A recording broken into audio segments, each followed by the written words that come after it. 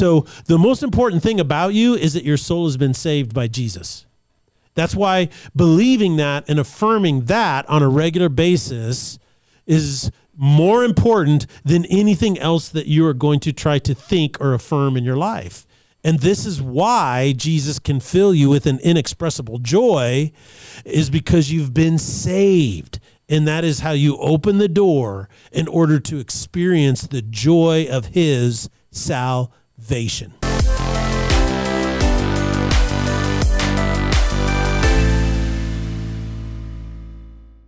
Ladies and gentlemen, welcome to the Salty Pastor Podcast, a podcast dedicated to helping you learn and grow in your faith. It is a journey that you have to do on your own, but you do not have to do it by yourself. We can't do the work for you, but we can come alongside you to help encourage you, challenge you, and tell some funny jokes along the way. My name is Jesse Mayer. I'll be your host, and we cannot do the Salty Pastor Podcast without the one, the only, the original Salty Pastor himself, Dr. Douglas Peak, back from his study break. I'll tell you what, those introductions just get cheesier and cheesier. That's what I'm here for. That's right. They should be saltier, not cheesier. Saltier. It's good to be back. It's good to be here. It's been good. I'm really excited about this brand new series that we're going to be launching, and so I'm pretty fired up about it. I love that. So we are going into our brand new series. Yes. Don't freak out, right? Yeah, it's called Don't Freak Out. We're going to be studying 1Peter.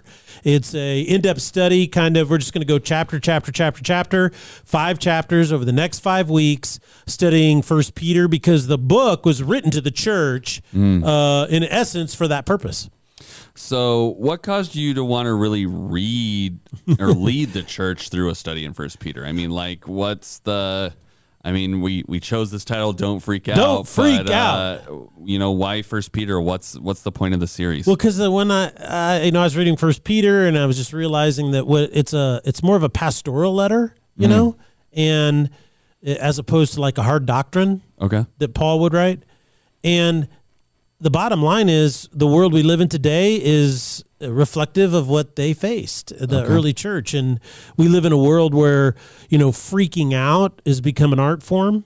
People are just freaking out everywhere, so much so that we now have words for it, a Karen, and which is sad because I know some Karens that are just the sweetest, nicest people ever. And what do they call guys that are Karens? Is that Chad? Yeah, well, Chad's, I feel like, more of like the alpha guy. The frat boy guy. But yeah, there was one I heard, but I can't remember what it was. But the bottom line is that people are just freaking out, and it's like passion has substituted purpose or a point, right? Just yelling and screaming, and we don't persuade people anymore. We just yell and scream, freak out over everything. Scream, and if they don't agree with me, then I ignore them and block them from my Instagram forever. What a lot of people don't realize is that this is a result of the last 50 years of some core values that have tried to be seeded into our culture. And one of them is the Marxist ideology that only societal change or political change happens when you have a revolution. And revolutions are uprising. And this is what Marx wrote about, is that, there's always the proletariat always rises up against the bourgeoisie. And so it's just how history has always gone. And so what happens today is you see this fake outrage, this fake everything. Everybody's freaking out because everybody thinks, man, if we can get a freak out to grow big enough, then maybe we can get some social change. And of course, that's never good. And I think it's important to understand that we're kind of at a crossroads in America. I think America is a post-Christian society. It has, in many ways, turned against Christianity. Two things can be true at the same time, though. This is very important to understand. You can believe that America is turning against Christianity, right? And yet still believe that the founding principles of our republic are good and virtuous and should be maintained. You can still be patriotic and love your country, but also be realistic about the winds that are blowing in it right now and how devastating they can be if those are allowed to take root and continue on this trajectory. You can believe that the founding principles of our republic are solid, good, and virtuous, while at the same time believe that our political leaders are abandoning them and leaving them. You can. In the society in which you live, you could believe that it's turning against your values as a Christian and still hope and work towards reformation and restoration. You can believe that our society is turning against Christianity and still endeavor to pray for the salvation and the direction of your people, of the people that are citizens of our neighbors and our friends. You can still do that. But most importantly, and I think this is the critical point, it's important to believe that this principle or this concept that America is turning against Christianity in order that we don't freak out and are shocked when bad things happen because of it. See, that's really the key point, is that I can love my country, but also be honest about the elements within it that have turned against Christianity and in some ways revile and persecute Christians. Now, the second reason I think we want to study 1 Peter is because our nation, as it's grown more affluent, has lost a lot of our inner strength. Individual people have lost their grit, their perseverance, their capacity to make sense out of suffering. And that even though we have more stuff, we have more money, we have more affluence, we're more lost, we are more empty, there's more chaos and suffering in our world, in America, than ever before. So what happens when you are persecuted for your faith? What happens when things don't go your way? What happens when life gets turned upside down in ways you never imagined? These are some of the questions that Peter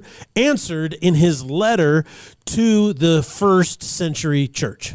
I love that. So I think this is going to be a really cool deep dive in how to not freak out, which is don't freak out, the name of the series. So let's jump in. Let's get back into the biblical study portion. Let's talk about what's happening in 1 Peter. Well, 1 Peter, of course, was written by the Apostle Peter, and it is more pastoral, and it's written to encourage. Okay. It's really, he was very, I want to encourage you. What's really fascinating about the Apostle Peter is that his presence and his leadership is recognized in the first century church, not only through tradition, but also in the book of Acts. You also see in the gospel according to Matthew, Peter played a very prominent role in the early church. But what's interesting is his writings did not match his stature in the church. In other words, he only wrote 2 letters. And even then, they think he had help writing it because he says that. And they think Silas of Paul and Silas was kind of helpful. He also mentions Mark, which is probably John Mark who wrote the gospel according to Mark. Right. So people were helping him. And I have a feeling that Peter was a doer. He was not a scholar where he sat down and went and write. Now, Paul was a scholar. He wrote extensively, but not Peter. He just went out and did. And so that's one of the reasons why we only have 2 letters from him. It's believed that it was written during the Neronian persecution, and that is Nero was the Caesar of Rome for a period of time. He's also the one that they believe executed Paul at the end of the book of Romans. The book of Acts, when he was stuck in Rome. After that, he went to trial, and then eventually he's executed. And what happened is in AD 64, Nero, who was insane, was an amazing, a very prolific builder. He basically drained the entire Roman government treasury in order to build stuff. He built Nero's circus. He built all these things, these massive testimonies to himself. But one thing happened is in a part of Rome he wasn't very happy about. He felt it was kind of like below his standards. And so he thought, well, what I'm going to do is I'm going to secretly light fire to a couple buildings. Then I can come in and seize those buildings, and then I can build what I want. What happened is the fire got out of control and it burned a third of Rome. Oh, no. Yeah. And guess what? That was grounds for them to come and basically, with pitchforks and hang him from the trusses, so to speak. He knew this, and so what he did is he blamed the fire on this weird new cult called Christianity. And that's kind of how Christians initially got a really bad name in Roman Empire. And that bad name and all the persecutions that came from it were based on a lie, and the lie that Nero told against them. And so it was during this time, this first outbreak of suffering throughout Asia Minor. So we'll see where it was written. And he wrote to these people, Peter did, to encourage them. Okay? And that's what this letter is all about. So it sounds like this letter could really be pretty applicable to our society and what's going on today. Yes. And in some ways, I think that we still have a lot of freedoms. We don't want to overstate the case, but they could be lost. So let's kind of read what Peter wrote in his first chapter, and we're going to do the first chapter of 1 Peter this coming Sunday. Verse 1, Peter, an apostle of Jesus Christ, so he identifies himself, to God's elect, exiles scattered throughout the provinces of Pontus, Galatia, Cappadocia, Asia, and Bithynia. So he's not really talking about Israel, the nation of Israel and Jerusalem and even Antioch. He's really talking about the area that is modern-day Greece and modern-day Turkey, kind of all that area, because the church, Christianity, grew dramatically up there, and also it was predominantly Gentile Christians. Okay. So he's writing to them, and he says, look, you have been chosen according to the foreknowledge of God the Father through the sanctifying work of the Spirit, to be obedient to Jesus Christ and sprinkled with his blood. Grace and peace be yours in abundance. So first, notice all the regions he's addressing. Second, notice his description of what it means to be a follower of Christ. He says that we are chosen. How do you get chosen? Well, Paul talks about this in Ephesians chapter 1, where he says that when you heard the gospel of your salvation and you believed, you became a part of the chosen, those who have chosen to be redeemed by the blood of Jesus Christ. So the first step in not freaking out is to affirm who you really are as a believer. This is really important. The only way to navigate the chaos of the world in which we live today is we have to continually affirm the gospel of our sound foundation. If you forget who you are, it's easy to freak out, have a meltdown, become unglued, be pushed in here by every emotional appeal. So the first step in not freaking out is affirm who you really are, the gospel of your salvation. In the Gospels, Jesus talks about how if a thief wants to enter a strong man's house, he has to first come in and bind the strong man, and then he can ransack the house. Well, the bottom line is, in the same manner, your identity, knowing who you are, is your strength. Okay. Your foundational identity is the power of your faith. It's what makes you a strong person. Therefore, if you lose that, Satan is going to come in and you're bound so he can steal your life, so to speak. And in John 10:10, Jesus references, he says, the thief comes to steal and destroy. So he has to enter in, bind the strong man. What's a strong man? Well, it is your identity in Christ, the gospel of your salvation. So this letter was, written to lead, how do I want to phrase this? So this letter was written by the lead apostle, Peter. He's basically telling every follower of Jesus how to grow strong, yes. How to plant your feet on a firm foundation, regardless of what's going on around you, so that you don't freak out. Yeah, no freaking out. So I think let's we've kind of had that preview. Let's go further and discover what Peter tells us to do when we're facing uncertainty. Yeah, and we'll pick up halfway through verse 4 where it says this. It goes, this inheritance is kept in heaven for you.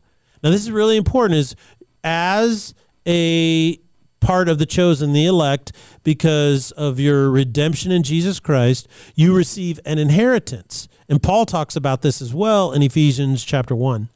But this inheritance is kept in heaven for us. That means nobody can steal it from us. Okay? He says, who through faith are shielded by God's power until the coming of the salvation that is ready to be revealed in the last time. So we're not only saved and redeemed by the blood of Christ and made righteous and now back in relationship with God, there is a revelation, the second coming of Christ, for this other salvation, and this is a part of our inheritance. He says, in all of this you greatly rejoice, though now for a little while you may have had to suffer grief in all kinds of trials. Now he starts to address it here. He goes, look, I know things are really bad. And there are things right now for them in the first century were worse than paying $5 for a gallon of gas. Okay. They were really suffering. And they were having trials and tribulations. But he says, look, don't forget your inheritance is in heaven. Your identity makes you part of the family of God. This is your strength. And your inheritance is coming. And you rejoice in that. Don't ever forget. So all of these things are very important.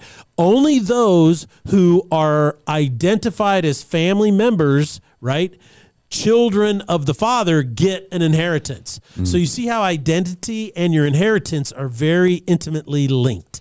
Well, and I think the identity of knowing who you are is also important. I mean, that's what it kind of breaks down to is you can only have that identity. You can only claim that inheritance if you know you are a child of God and you believe it. What you believe about yourself, as this wise man I see fairly often says, is one of the most important things about you, right? Yes. And so what you believe about yourself is so important. And if you know that your identity is in Christ and that you are to inherit this salvation that is current and coming, then that makes a huge difference in how you plant your feet and how you carry yourself, right? It's critical to that certainty, as they say. So what else are we looking at? Well, I think that you're making this excellent point about certainty, and that is that right now there seems to be in our culture this really important thing about affirmations, daily affirmations, and a lot of these affirmations people are encouraged to make are, I'm a king, or I'm a queen, or I'm special, I'm unique, I can do it, I'm victorious, and all that kind of stuff. And what Peter's saying is that those are, if you really want to be strong, and if you really want to be able to understand how to manage the chaos in your life and stand up through these trials and tribulations, is here the affirmations that you should be making is, I've been redeemed by the blood of Christ. He has adopted me into his family. I have an inheritance in heaven waiting for me. And that's going to give you more certainty in times of tribulation. Listen to what he goes on to say in verse 7. He says this, these have come so that the proven genuineness of your faith. Well, what has come? These trials and tribulations, okay? Of greater worth than gold. He says, look, the genuineness of your faith is greater worth than gold, which perishes even though it's refined by fire. So he's making kind of a sub point there. He says, the genuineness of your faith may result in praise, glory, and honor when Jesus Christ is revealed. So basically, when Jesus comes back, he's saying, he's going to look at you and he's going to say, man, you stayed firm in the midst of this suffering. Even though it was hard, you did not give up your faith. Verse 8, though you have not seen him, you love him. Now, you notice how he's talking to these people who are predominantly Gentile Christians. These are people that lived in a region that Jesus never went to. Jesus never spoke or preached there.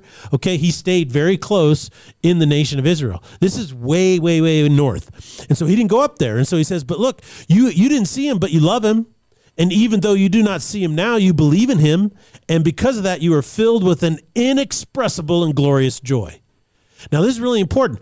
Even in the midst of difficult times, even in the midst of chaos, you can have an inexpressible and glorious joy. How do you get that? Well, go back to the earlier verses. We affirm that we have been adopted into his family through the gospel of our salvation. And we are now receiving, verse 9, the end result of our faith, the salvation of our souls. So the most important thing about you is that your soul has been saved by Jesus.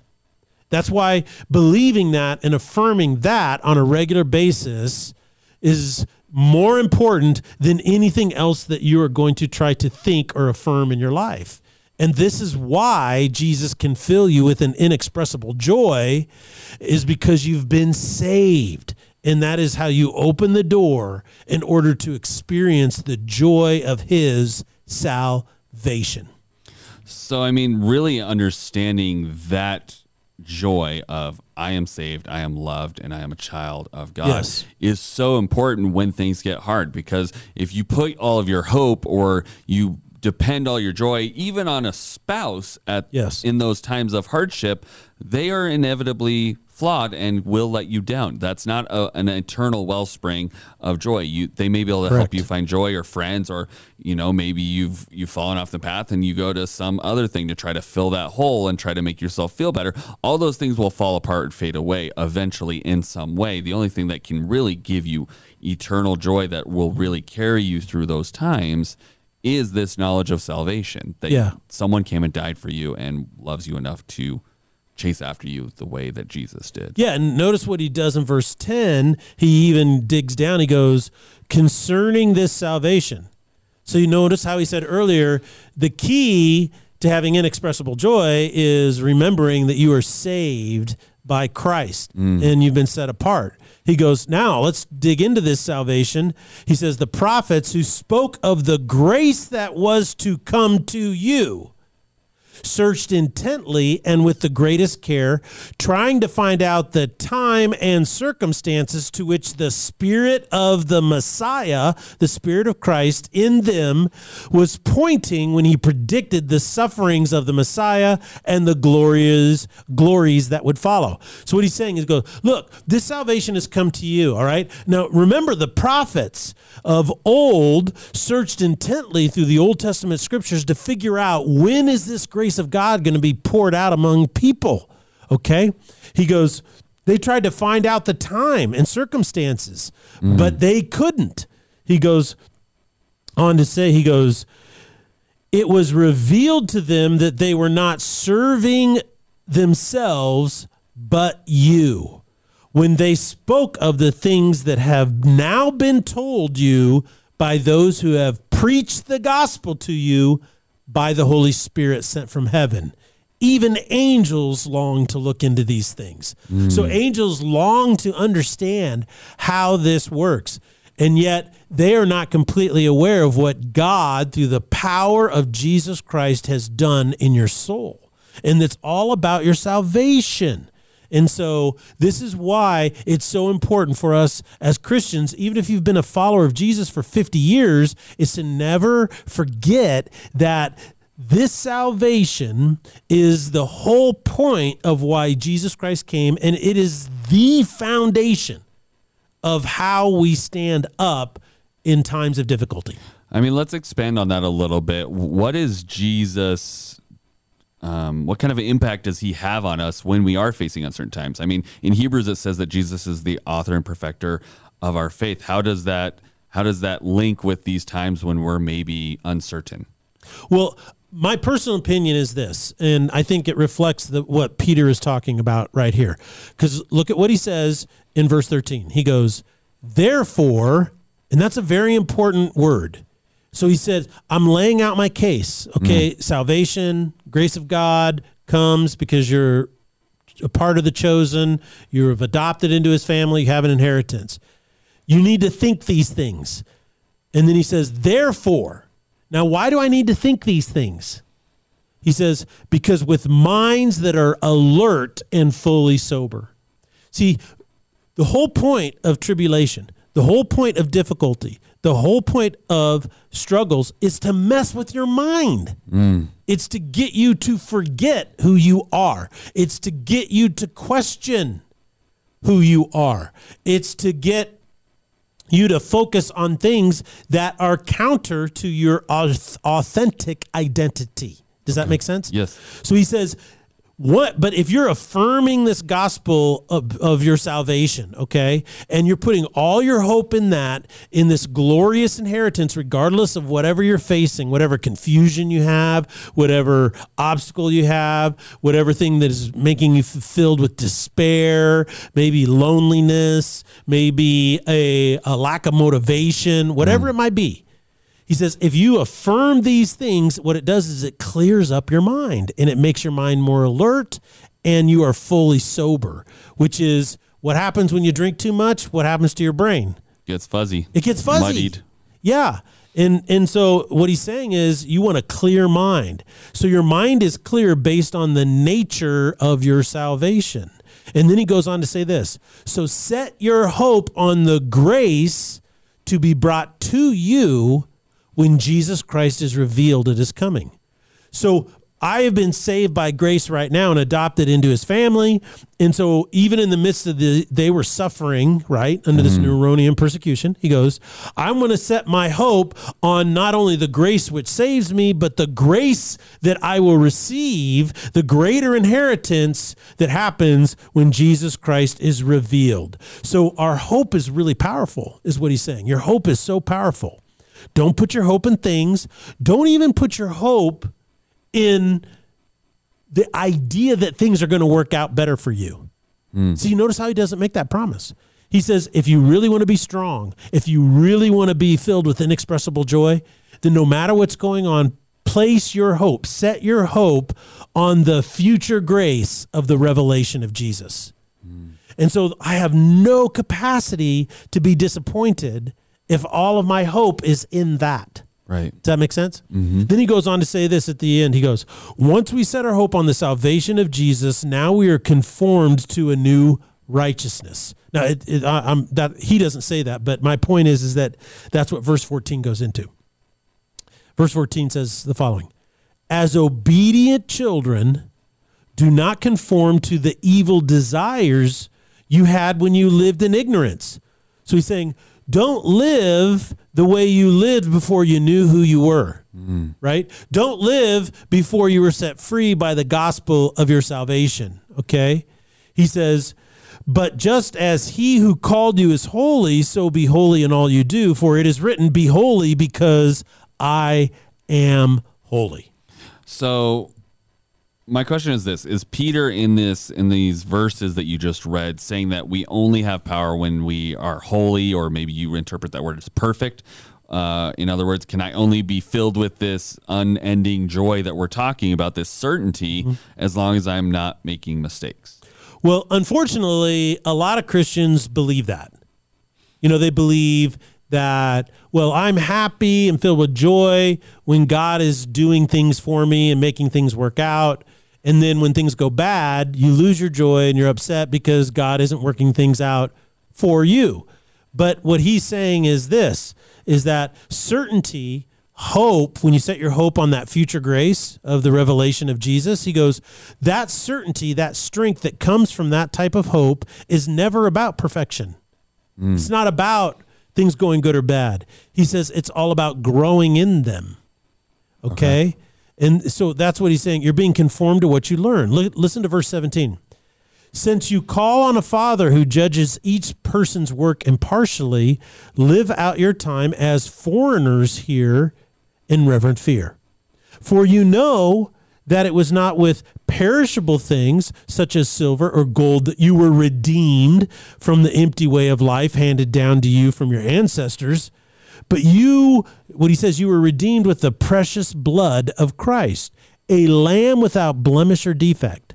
He was chosen before the creation of the world, but was revealed in these last times for your sake. Through him you believe in God, who raised him from the dead and glorified him. And so your faith and your hope are in God. Notice what he's saying. He's saying your value is super high, and it's not in your perfection, okay? It's in your redemption. Basically, what he's saying is this: you weren't bought with such things as silver and gold, but something even more value. So how do you determine value? Well, value is simply, in economics, what something is a price that a person will pay for something, right? But what's interesting is it's not just anybody, because let's say you have a foolish person who wins the lottery, they'll pay $1 million for a baseball card worth $5 because they won it. Right. So they don't understand value. The real issue here is, what is an educated person in a particular discipline, are they willing to pay for something? I don't know about you, but I like to watch this show where they travel around and people bring their trinkets out of their garage And then the they roadshow, the Yeah. antique roadshow or whatever. the antique roadshow, and then they have these experts come in and go, oh, well, like I remember this one guy said, yeah, when I was in the service a long time ago, I bought this Rolex for $250 and I brought it home, and he had it in the original box with the original bill of sale, and it was $250, and it was like World War II when he bought it, when he was over in the Eastern Theater of World War II. He brings it home, and it sat there for 50 years and stuff, and the guy looks at that and he says, well, basically, this is this, and you have this, and you have this, and he goes, well, what do you think it's worth? He goes, well, right now you could probably get about $45,000 for that watch. And the guy almost fainted, Wow. How do you know that? Right. It's just crazy. And this is what Peter is saying. He's going, look, you were bought by the blood of Jesus. This is the sacrifice of a living God. So your value is incredibly high. You were bought with earthly stuff. Right. You were bought with spiritual, heavenly blood of Jesus Christ. So your value, what was paid for you, is so immense and so high. But at the same point, you realize I had to be bought. See, not only do I have value because of what was paid for me, never forget that I had to be bought back. Right. And those two things seem like a contradiction, but it's a perfect thing that I think what Peter is saying here is I can walk around with a tremendous amount of confidence and certainty in my value, but be incredibly humble in the process because I didn't get here myself. Right. I was bought. It wasn't on my own strength. I wasn't on my own strength. So that's great to know. I guess just to wrap up as we're finishing up, how does this redemption give us certainty and strength? Well, he kind of wraps up the chapter in verse 22 and 23 and 24 where he says, look, now that you have purified yourselves by obeying the truth so that you have sincere love for each other, love one another deeply from your heart. So he's saying now we have the capacity to love in ways we never imagined. For you have been born again. And we see this term that Jesus used in John chapter 3. The Apostle John used it, and now the Apostle Peter. You have been born again, not of a perishable seed, but of an imperishable one, through the living and enduring word of God. For all people are like grass, and all their glory is like the flowers of the field. The grass withers and the flowers fail, but the word of the Lord endures forever. And this is the word that was preached to you. Strength and certainty only occur when we return to the gospel, the word in its purest form that was preached to us, because that is where our strength for tomorrow comes from, you see? And it comes from this grace and mercy and redemption, not our own perfection, but from the redemptive act of Jesus in our lives each and every day. I love that. Well, Pastor, thank you so much for sharing with us. We're so excited to have you back on the desk. Good to be back. And be back here and preaching on Sunday with us. And we're excited for this brand new series, Don't Freak Out. Don't freak out. Thank you guys so much for joining us today. And we'll see you on Thursday here on the Salty Pastor Podcast. Blessings.